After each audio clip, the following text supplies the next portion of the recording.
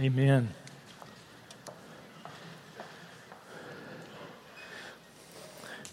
Well, good morning. I am new here, and I've read through the employee handbook, but apparently I missed a part.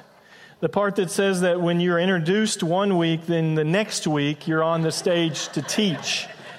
I just didn't see that there, but overlooked that, I guess. No, it's a joy to be with you this morning. As many of you know, it's been just weeks since my wife and I were living in the country of Haiti. And just weeks ago, if you were there, you would see things, as you'll see on the screen here, of us with teams on a bus, in and out of different places, doing different kinds of work. You would see us meeting with pastors and leaders, church leaders, and visiting orphanages, just loving on children. And then I've forgotten what the last. There we go. And then spending time with translators and pastors and building relationships. That's what we were doing. We were there for 1 year, and some of you may say, "Well, how did you end up here?" And let me just tell you, I could speak about that for about an hour, 2 hours, 3 hours, but let me just summarize all of that for you and just say, God. It's just God. That's why I'm standing here on this stage. It's God. Haiti, I'm glad that I'm standing here today not needing a translator, though. I'll give you that. It is difficult, as some men from our church here found out. It's very difficult to speak through a translator because you have to stop and wait.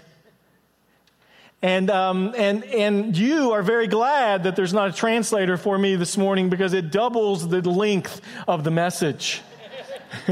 Everything is repeated. And it has been quite a journey for us. It truly has. The time in Haiti, story upon story of how God has been faithful. And many people have questions for us about Haiti. They will ask us, they'll say, how was it? And it's so difficult to answer that question, but what we say, the summary of it was wonderfully inconvenient. It was wonderful. The people were beautiful people. And working alongside them and building relationships was incredible. But walking down the road to get jugs of water and to run out of water and not take a shower for a week and not to have electricity, things like that, it was inconvenient. And yet God was in all of it. And He was working. People ask us, they'll say, what was the hardest part of living in Haiti for a year? And honestly, it wasn't the food, it wasn't the sanitation, it wasn't learning the language, it wasn't the water. The hardest part of living in Haiti was really learning the way to minister to the people there, because it is a very complicated place to serve.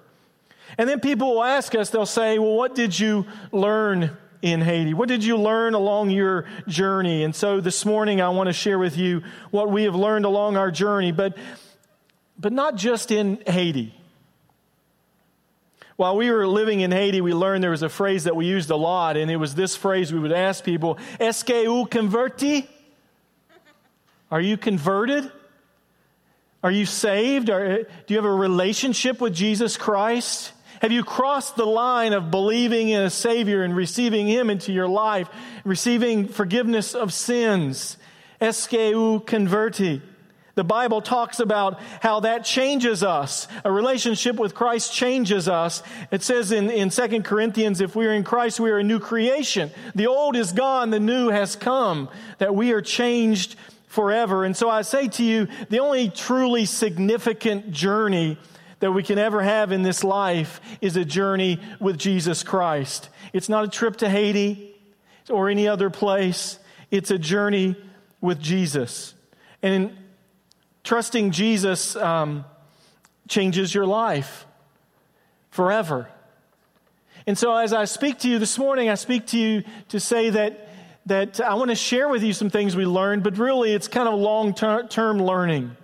We were reminded of these as we spent time in Haiti. And some of you here today, you have started this journey with Christ that I'm talking about. You've started that maybe long ago when you were a child. You entered into that relationship with Christ, and you can remember times of growth, and you can remember children learning as a child and youth group and those kinds of things. Some of you have that rich tradition, but others may not. You may be sitting in this place this morning, and just recently, you have connected with Christ and began a journey with Him. And you have a lot of questions in your mind and you're learning, but that's where you are. But then there may be others in this place, and there probably is in a group this size, where you have not begun that journey with Christ. You've walked into a building, into a church, but you've not stepped across the line. Say, I believe in Jesus as my Savior and I receive Him as my Lord. And regardless of where you are in your journey, I want to share with you some of what we have learned. And I want to begin by sharing with you a passage of Scripture that is a journey. It's a story of a journey. And it's found in the book of Luke, chapter 24. Luke 24, and we're going to begin at verse 13. It is a longer passage of Scripture, but you really have to read the whole passage to understand the journey. Preface that with this, we pick up the story here with Christ Jesus living on the earth and dying and the resurrection. And then we pick up this story in Luke 24, verse 13. That very day, two of them were going to a village named Emmaus, about 7 miles from Jerusalem, and they were talking with each other about all these things that had happened. And while they were talking and discussing together, Jesus Himself drew near and went with them. But their eyes were kept from recognizing Him. And He said to them, "What is this conversation that you are holding with each other as you walk?" And they stood still, looking sad. Then one of them, named Cleopas, answered Him, "Are you the only visitor to Jerusalem who does not know the things that have happened there in these days?" And He said to them, "What things?"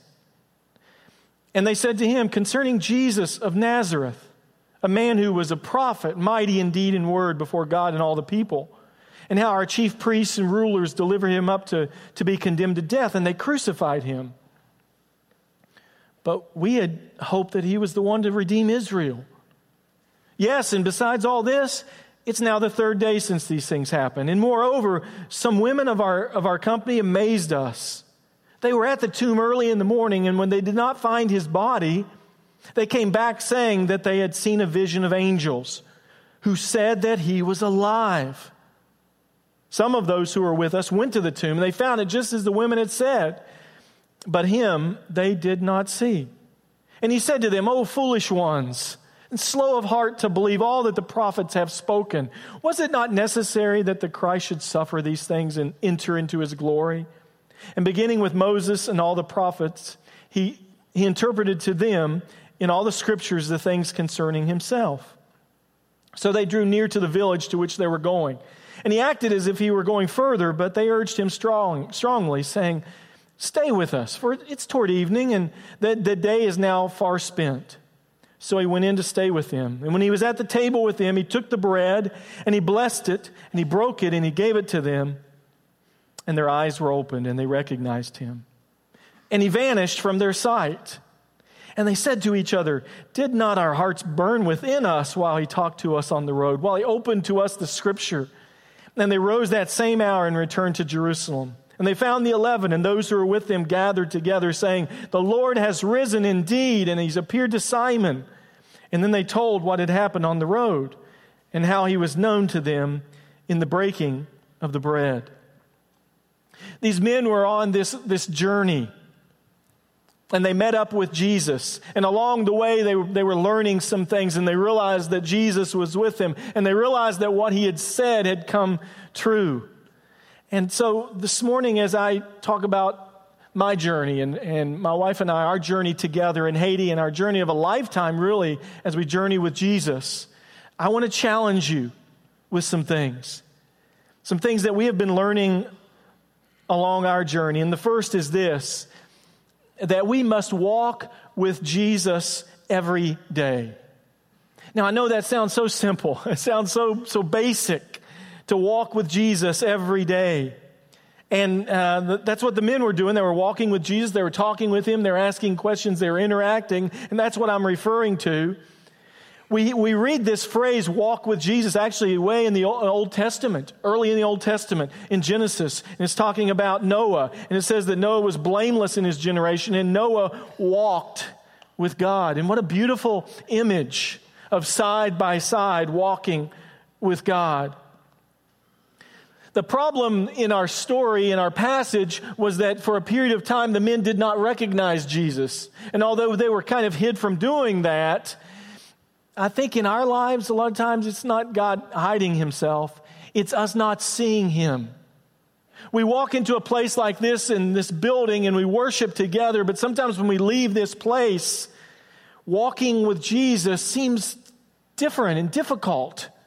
Sometimes we forget that he's with us. Sometimes we go throughout the whole day and not recognize his presence with us.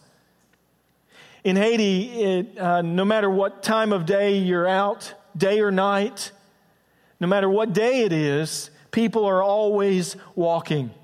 The Haitians are always walking. They're walking to get water. They're walking to get food. They're walking to the market. They're walking many times with things on their head, and they're carrying all kinds of charcoal and firewood and sometimes goats and animals and chickens. And they're walking everywhere. They're walking to church. And many times as we were traveling on a bus to church with a team, we would pass those walking to church dressed in suits and dresses. And we would travel for miles, get to the church, and realize the same people we passed along the road miles in the rearview mirror were arriving from walking. This past spring, my wife and I, we celebrated our 25th wedding anniversary. And we're in Haiti, and so we're trying to figure out what do we do? So we decided simply we were going to buy each other Fitbits to just encourage us to stay in good physical fit and shape, you know? And so we ordered those, and we had a team that was coming in to bring them to us. And actually, let me clarify, my wife asked for a Fitbit and 2 candy bars. And she said that would even out. So they brought her 2 candy bars along with that. But you know, in America, we walk for exercise, don't we? We don't necessarily walk as a way of life, but Haitians walk to live. They walk in the sun, they walk in the rain, they walk uphill, downhill. And when you meet someone on the road in Haiti and you're passing them, there's a phrase that you would say, bonjour, or bonsoir, good morning or good afternoon. And sometimes you would say, comment est? How are you? And if you say that, many times the initial response is bien, good. Okay? But I noticed after being in Haiti for just a short period of time, there was more they were saying to me. They were saying this. They were saying, bien, grâce à Dieu. I had to learn what that meant. I was like, what did they say? And what they were saying was, I'm good by the grace of God. They're walking down the road, and they're saying, I'm good by the grace of God. They're not just walking, they're walking with God. They're realizing that every place they go, he goes with them as believers. And it was challenging to us. I ask you this morning, can you go a whole day and not walk with God? We sure can. I've done it. Can you go a whole week and not really walk with God? Yeah. Can you walk into church and not really be walking with God? Sure can. Happens all the time. That connection with God all day long. What does that really mean, to walk with God? Let me break this down just a little bit, because that phrase is really, in a way, it's hard to to get your mind around. Walk with God. It sounds kind of simple, like, yeah, let's all walk with God. But what does that mean? I think we walk with God by recognizing His presence with us. That's the first step. You have to recognize, as a believer, He is going where you go. He is with you wherever you go. The men on the road to Emmaus didn't recognize Him, and sometimes we don't. I love a phrase from a book I've been reading. It's from Peter Scazzero. a book called Emotionally Healthy Spirituality. Just a short little phrase that I love because it challenges me. This is what he says. He says, to pay attention to God throughout the entire day, this is the great challenge for all of us. Isn't that true? We get so busy. It's easy to live, this is what he goes on to say, it's easy to live most of our waking hours without any consistent awareness of God's presence. Walking with God is recognizing His presence. And the second thing is it's by allowing God to change us every day. See, God wants to change us every day. And sometimes as believers, we package that in a little box and we say, hey, I'm going here to this concert or this retreat for change. And yet God wants to change us every day of our lives. Scripture tells us, oh Lord, you are the Father and we are the clay. You are the potter and we are the work of your hand. He wants to change us. And He'll do that every day. It's not just the big changes that sometimes happen at retreats and conferences and even in church, but it's the little things that grow us, those little happenings all day long. In Haiti, there's this small city that I discovered about a year and a half ago called Coatebouquet. And in this city, it's known as an artisan shop city. And what happens there is that oil drums, big oil drums from the ships that come in are taken to this city, and the men and the women that work there, they're making a living there. They take those oil drums and they cut them up. And they begin to beat and pound on them and make holes in them and shape them. And what they create are these beautiful works of art. And some of you that have been to Haiti with FCC, you have brought back some of those works of art. And some of them are just scripture made out of metal. And they're beautiful. And they start not looking good at all.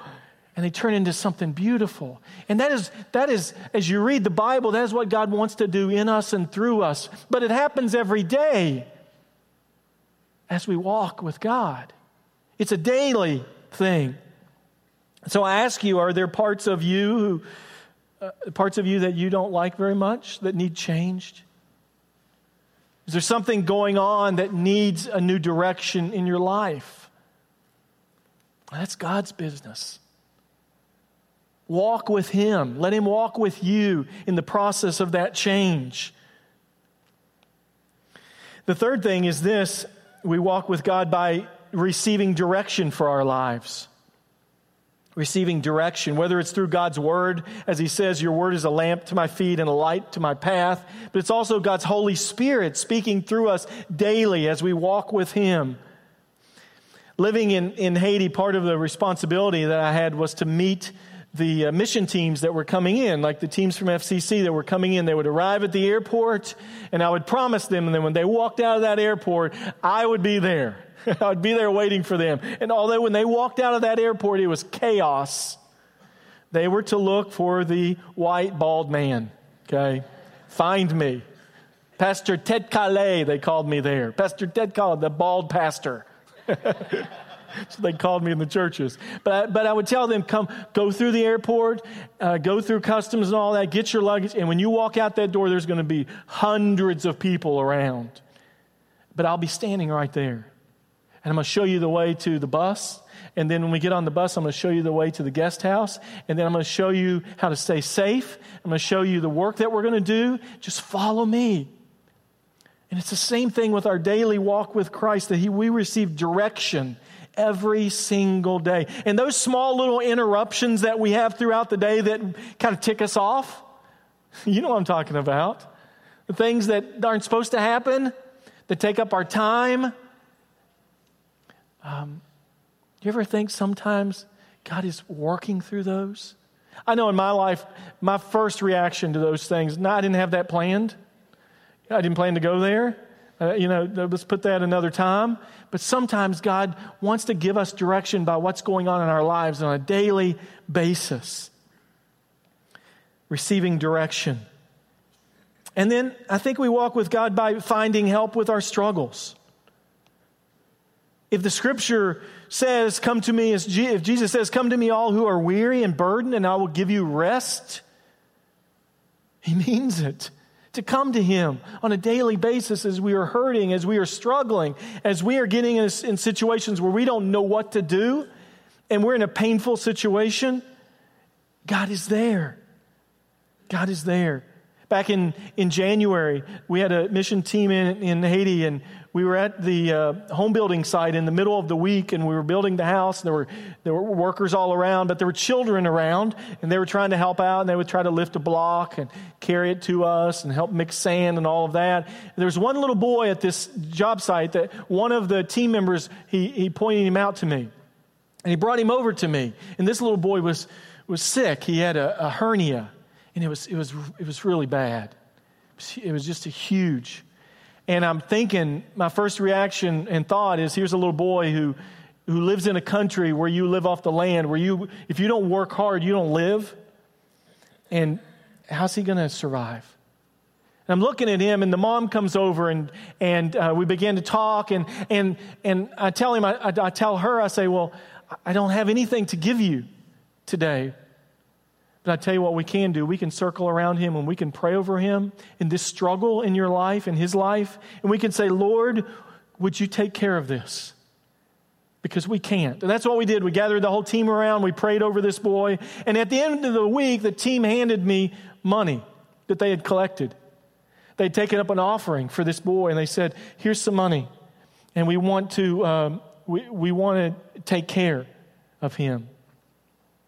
And so we took that money and we began to get the boy to a clinic first. We took him to a clinic to be seen. They said he needs to go to the hospital. We took him to the hospital. I met with the doctor. And the amount of money they gave was enough money for surgery for this boy. It was amazing. So the boy went into surgery. And I remember sitting there in the little, not really waiting room, because this is a hospital in Haiti, but in this little area, I'm sitting there with the pastor, I'm sitting there with the mom, and surgery's happening. The surgery finishes, and the doctor comes out, he speaks a little bit of English, and he tells me everything went wonderfully.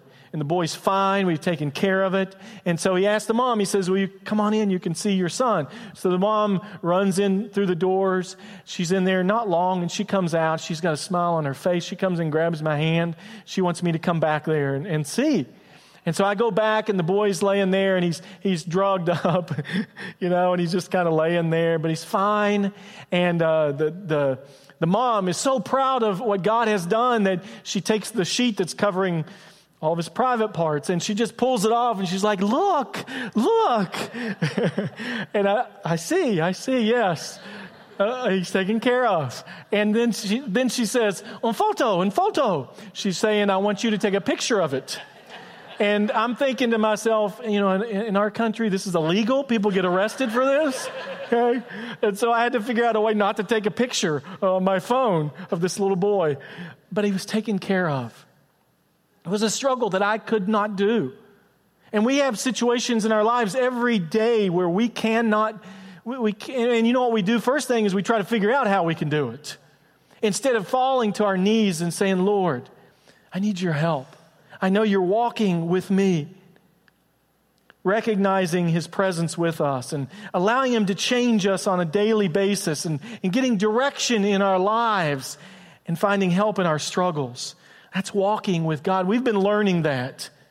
We've also been learning this, to always listen and always learn. I know, again, that sounds so simple. When you read this passage that we read, there's this part in the passage where it says the guy's named Cleopas. He's responding to Jesus, and Jesus is saying, "What are you talking about?" He already knew, but "What are you talking about?" And Cleopas kind of responds almost with an attitude. You can almost read into an attitude there, like, "Hey, are you the only one?" That's what he says. "Are you the only one in Jerusalem that hasn't heard this? Oh, come on!" It's that kind of I know this, you don't. And I think as believers, sometimes we get there. And sometimes what God has surrounded us with to learn from in our walk with Him, we don't listen and we don't learn. And sometimes we read the Bible and we look at the Pharisees and we read the disciples. We read about Peter denying Christ and think, how could he do that? And then, of course, the next logical step in our minds is, I am so glad that I'm not that way. There's this spiritual pride that happens in our lives as we mature a bit. And we're just not very good listeners and learners. And we live in America where we're bombarded with Bibles and Bible studies and conferences and teaching and you turn on the TV and we can watch pastors. And it's everywhere, right? We have so many opportunities to learn. And then we go to places like Haiti and we think, wow, we have so much to teach these poor, helpless people. And there is a lot for them to learn, of course. I remember being on the home building site another time where we were building the house for a needy family. And we had just arrived that morning with a team. And when we first get there, the Haitian workers are always there hours before us. And they're working, and we come and join them, and then we work throughout the day. But we had gotten there, and the Haitian workers were working. But when we get there, the normal thing is we all stop, we all gather around a circle, and we pray and ask God to bless our work. And so we did that. We all gathered in a circle. And usually, a lot of times, I would lead that prayer. But on that one morning, I looked over at one of the Haitian workers and I said, "Would you lead us in prayer, brother?" And he did. He bowed his head and prayed. We had a translator. And he prayed, "Lord, thank you for keeping my family and me safe last night." And immediately I thought, I'm living in Haiti, but immediately I thought, when was the last time I prayed something that deep, that protection? What do I pray about when I pray? That this man, he had, some of you have been to Haiti, and if not, you've seen pictures, or maybe you know a little bit about the place. These foreign countries, these third world countries, there's no locks on doors in most places. There's no doors in a lot of places. If somebody wants to come in and do something, they do it.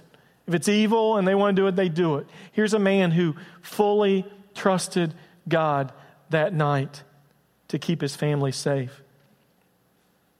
There was a man that we got to know while we were in Haiti because we trusted him with our lives. He was our motorcycle driver. And although I had a motorcycle that I would use in Haiti myself, sometimes my wife and I were going in different directions. And so we would hire this man. His name was Marilise. And we would hire him to take my wife up the mountain to the orphanage. And he was wonderful. Sometimes he would take us both places, but sometimes it was just my wife. Sometimes it was my wife and my daughter when my daughter was living there with us. And away they would go, and we'd have to trust him, And he was such a gentle man. He would go slow. He would take, and it didn't matter if the other Haitians who had motorcycles laughed at him because he was going so slow for these Americans. He took good care of us. And before we left, he communicated to us a thank you. And he said, "Thank you for letting me be your driver." And he told us, he said, "I'm a farmer, and this year the crops were not good. And you were my hope this season. That God brought you into my life." And again, it's that deepness of understanding what it really means to walk with God, to depend on Him, to trust in Him. Listening and learning. I learned a lot from the Haitians. And we had a teachers conference or a leadership conference this past summer with the FCC team that went in. And the leadership conference, we had so many men and women that came out to learn about the Bible. And it was amazing. They were on the edge of their seats the whole time, and they were taking notes. And sometimes they would want us to slow down as we taught because they just couldn't write that fast. They were writing everything that we said. And we're just kind of taking that in like, where have I ever been where everybody in the room is taking notes on what I'm saying? And then one time, one of the leaders was up teaching, and he was on one of the points. I don't know point. He said, and the fourth point is, and the Haitian raised his hand and said, "No, you skip point 3." They were listening, and we knew they were listening. They were eating it up. How hungry are we for the Word of God? To listen, to learn. The Scripture says, "When your words came, I ate them. They were my joy and my heart's delight, for I bear your name." The Haitians are hungry physically, but they're hungry spiritually. And their hunger spiritually challenged us. We learned from them. And then finally, we learned in our journey with Christ, we have to take steps of faith. To take steps of faith. To trust God in ways that we are not trusting Him. These men in the passage, they took a step of faith because they physically saw Jesus. He was right in front of them. And He talked to them, and all of a sudden it said He was gone. And there was probably a moment in time where they thought, well, was that really Him? There was this faith that they had to use when they turned around and went back to Jerusalem to say, we saw Jesus. We walked with Him. No, He's not right here. I know you can't see Him, but He was there. Faith. You see, there's so many things that God wants to do in our lives, but He doesn't want us to do it on our own. He wants us together to accomplish. You know why? Because He gets the glory. He receives the praise, and mostly probably because so much more can be accomplished. There's a verse in the Bible that challenges me every time I read it. I really don't know how to wrap my mind around it most of the time, and it's a simple verse. It's in Hebrews. It says, without faith, it is impossible to please God. Without faith, it is impossible to please God. And when I read that verse, I think about all that I do for the Lord and all that I do that what I would consider spiritual. And then I think, well, was there some part of that where I needed to trust God, or did I just do that all by myself? It's so challenging. Without faith, it's impossible to please God. In Haiti, not up in the mountains where the FCC team has been, but down by the ocean, there's another location that we would take teams. And there's a pastor that we worked with down there. And that pastor we love the pastor. He was a wonderful man, Pastor Arnold. And Pastor Arnold had a church up on this small little mountain. And what we would do is we would take the vehicle, we'd put the team in the vehicle, we would drive down the road, we would stop at the side of the road, we would all get out, we would walk up to the top of that mountain, and that's where we would serve. And there were some wonderful, incredible things that God did up on that mountain. But the first thing that we had to do before we could walk up that mountain is we had to cross a little bridge. And that bridge was just kind of a makeshift wood, sort of nailed together, loose. Some of the pieces were soft. And so we had to kind of help each other across, and don't step there, watch it here, We have pictures. I was flipping through some pictures of Haiti last couple of days, and I saw one where we were helping each other across this bridge. And I realized there was a step of faith that had to happen before God was blessing and doing up on that mountain. There were steps of faith, and that is true of life, of trusting God and saying, God, I don't know how this is going to happen without you stepping in and helping. You ever been there? That's what the Scripture means when it says without faith it's impossible to please God. God, I don't see how this is going to happen without you stepping in. But I'm going to trust you for it.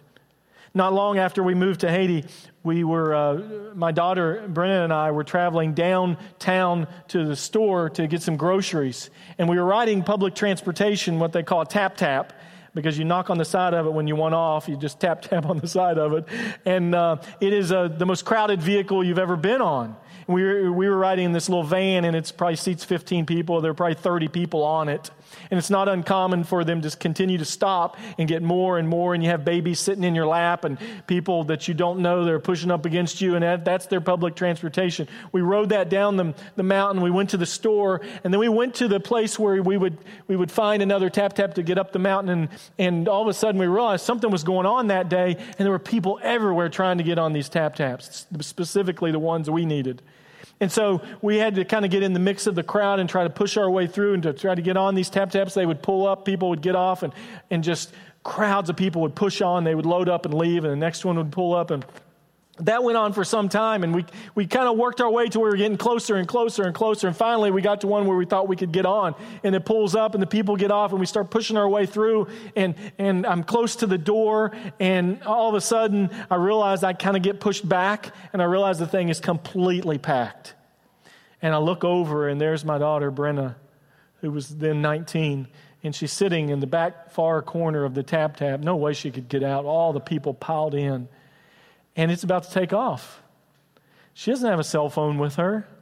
She doesn't know any of the language. There's nobody on that tap-tap she could communicate with.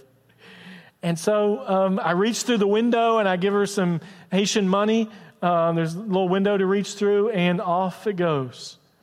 And I think, Lord, I'm trusting you. There's not a thing I can do here. It's all you. Would you take care of her?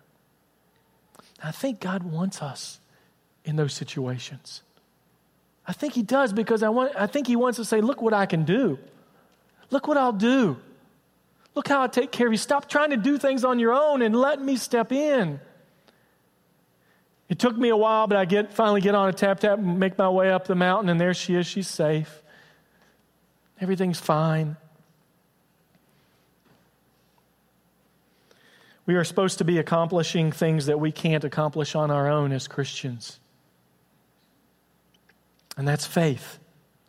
Walking with Jesus every day, being a learner and taking steps of faith. If we can focus on those things, if we can allow those things to grow in our walk with Christ, in our relationship, then that puts us in a place where God can use us, he'll bless us, and he will do incredible things in our lives.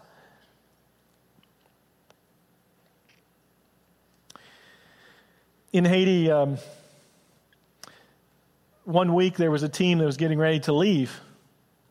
And we were loading up the bus. We were leaving the guest house to leave to go to make our trek down to the airport. And usually we plan to leave about 2 to 3 hours at least ahead of time so we could have plenty of time in case we have problems. We were loading up the bus, and we had just spent time in prayer with our host, Dr. Bernard, where we stay with him at his guest house. And he was taking care of housing us. He was taking care of our transportation at the time. We prayed with him. We were getting on the bus. We're getting ready to go down the hill. Everyone was loaded up, and we took off. And about not even a quarter of a mile down the road, the bus stops and breaks down. And so the Haitians they jump out. They're pulling the hood of the vehicle up. They're trying to look around, see what's going on. I jump out, trying to figure out what we need to do, and tell everybody to stay on the bus. Try to keep everybody safe. We're in the middle of the street in this community, and so I get my cell phone. I call Dr. Bernard. I say, Dr. Bernard, our transportation that you've hired is broken down. We need another vehicle. We've got to get to the airport. So it's not long. He shows up in just a couple of minutes. He shows up, and he goes up to the bus driver who's driving, and his name's Frankie. And he goes up, and they start having this conversation, and it starts getting a little heated. And it's back and forth and back and forth. And the backstory is that I realize, as they're sitting there and they're arguing, I realized that the day before I had a conversation with Frankie, the bus driver, and he has told me that about his wife who was having surgery, and he was very, very upset about it the day before. And I'm sitting there, I'm standing there watching all this happen. I'm thinking about what's on his mind, and come to find out that with everything going on, he just simply forgot to fill up the bus with gas. And so, I'm standing there, and all of a sudden, Frankie comes toward me. Now, Frankie is 6'4", 6'5". He's huge. He's a big man. And he comes walking forward to me, and I don't know what's going on, but he walks right up to me, right up to my face. And he falls on his knees. Just like that, he looks up at me. And I'm just like, what's going on? And he says, my boss. That's what he called me. My boss. I'm sorry.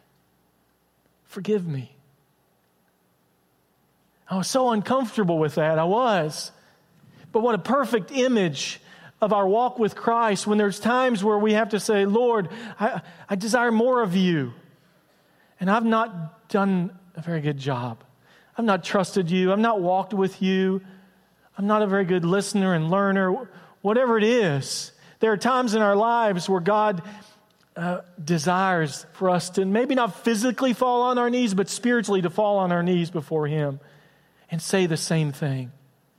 And you know what? I was so uncomfortable with that. I said, Frankie, no. I said, get up. It's okay. I forgive you. Isn't that what the Lord does? And so as I finish our time together this morning, I give all this out as a challenge to you in your walk with Christ. That maybe there's part of this where you need to fall before the Lord. And to say to Him the same thing. My boss, my Lord, I'm sorry, forgive me. And let Him pick you back up and say, let's walk together. Will you pray with me? Heavenly Father, we love you because you love us. And your love has changed us. And as we spend our time together this morning in your word, we are challenged. Not just because of people in a faraway country, but challenged by you to walk with you more closely. We pray that your Holy Spirit would do the work that you are desiring in our lives today and throughout this day, and this week. And that we would do business with you in whatever way that means. That we may fall on our knees spiritually and start fresh and new in our walk with you. Lord, we thank you for our time. In Jesus' name, amen.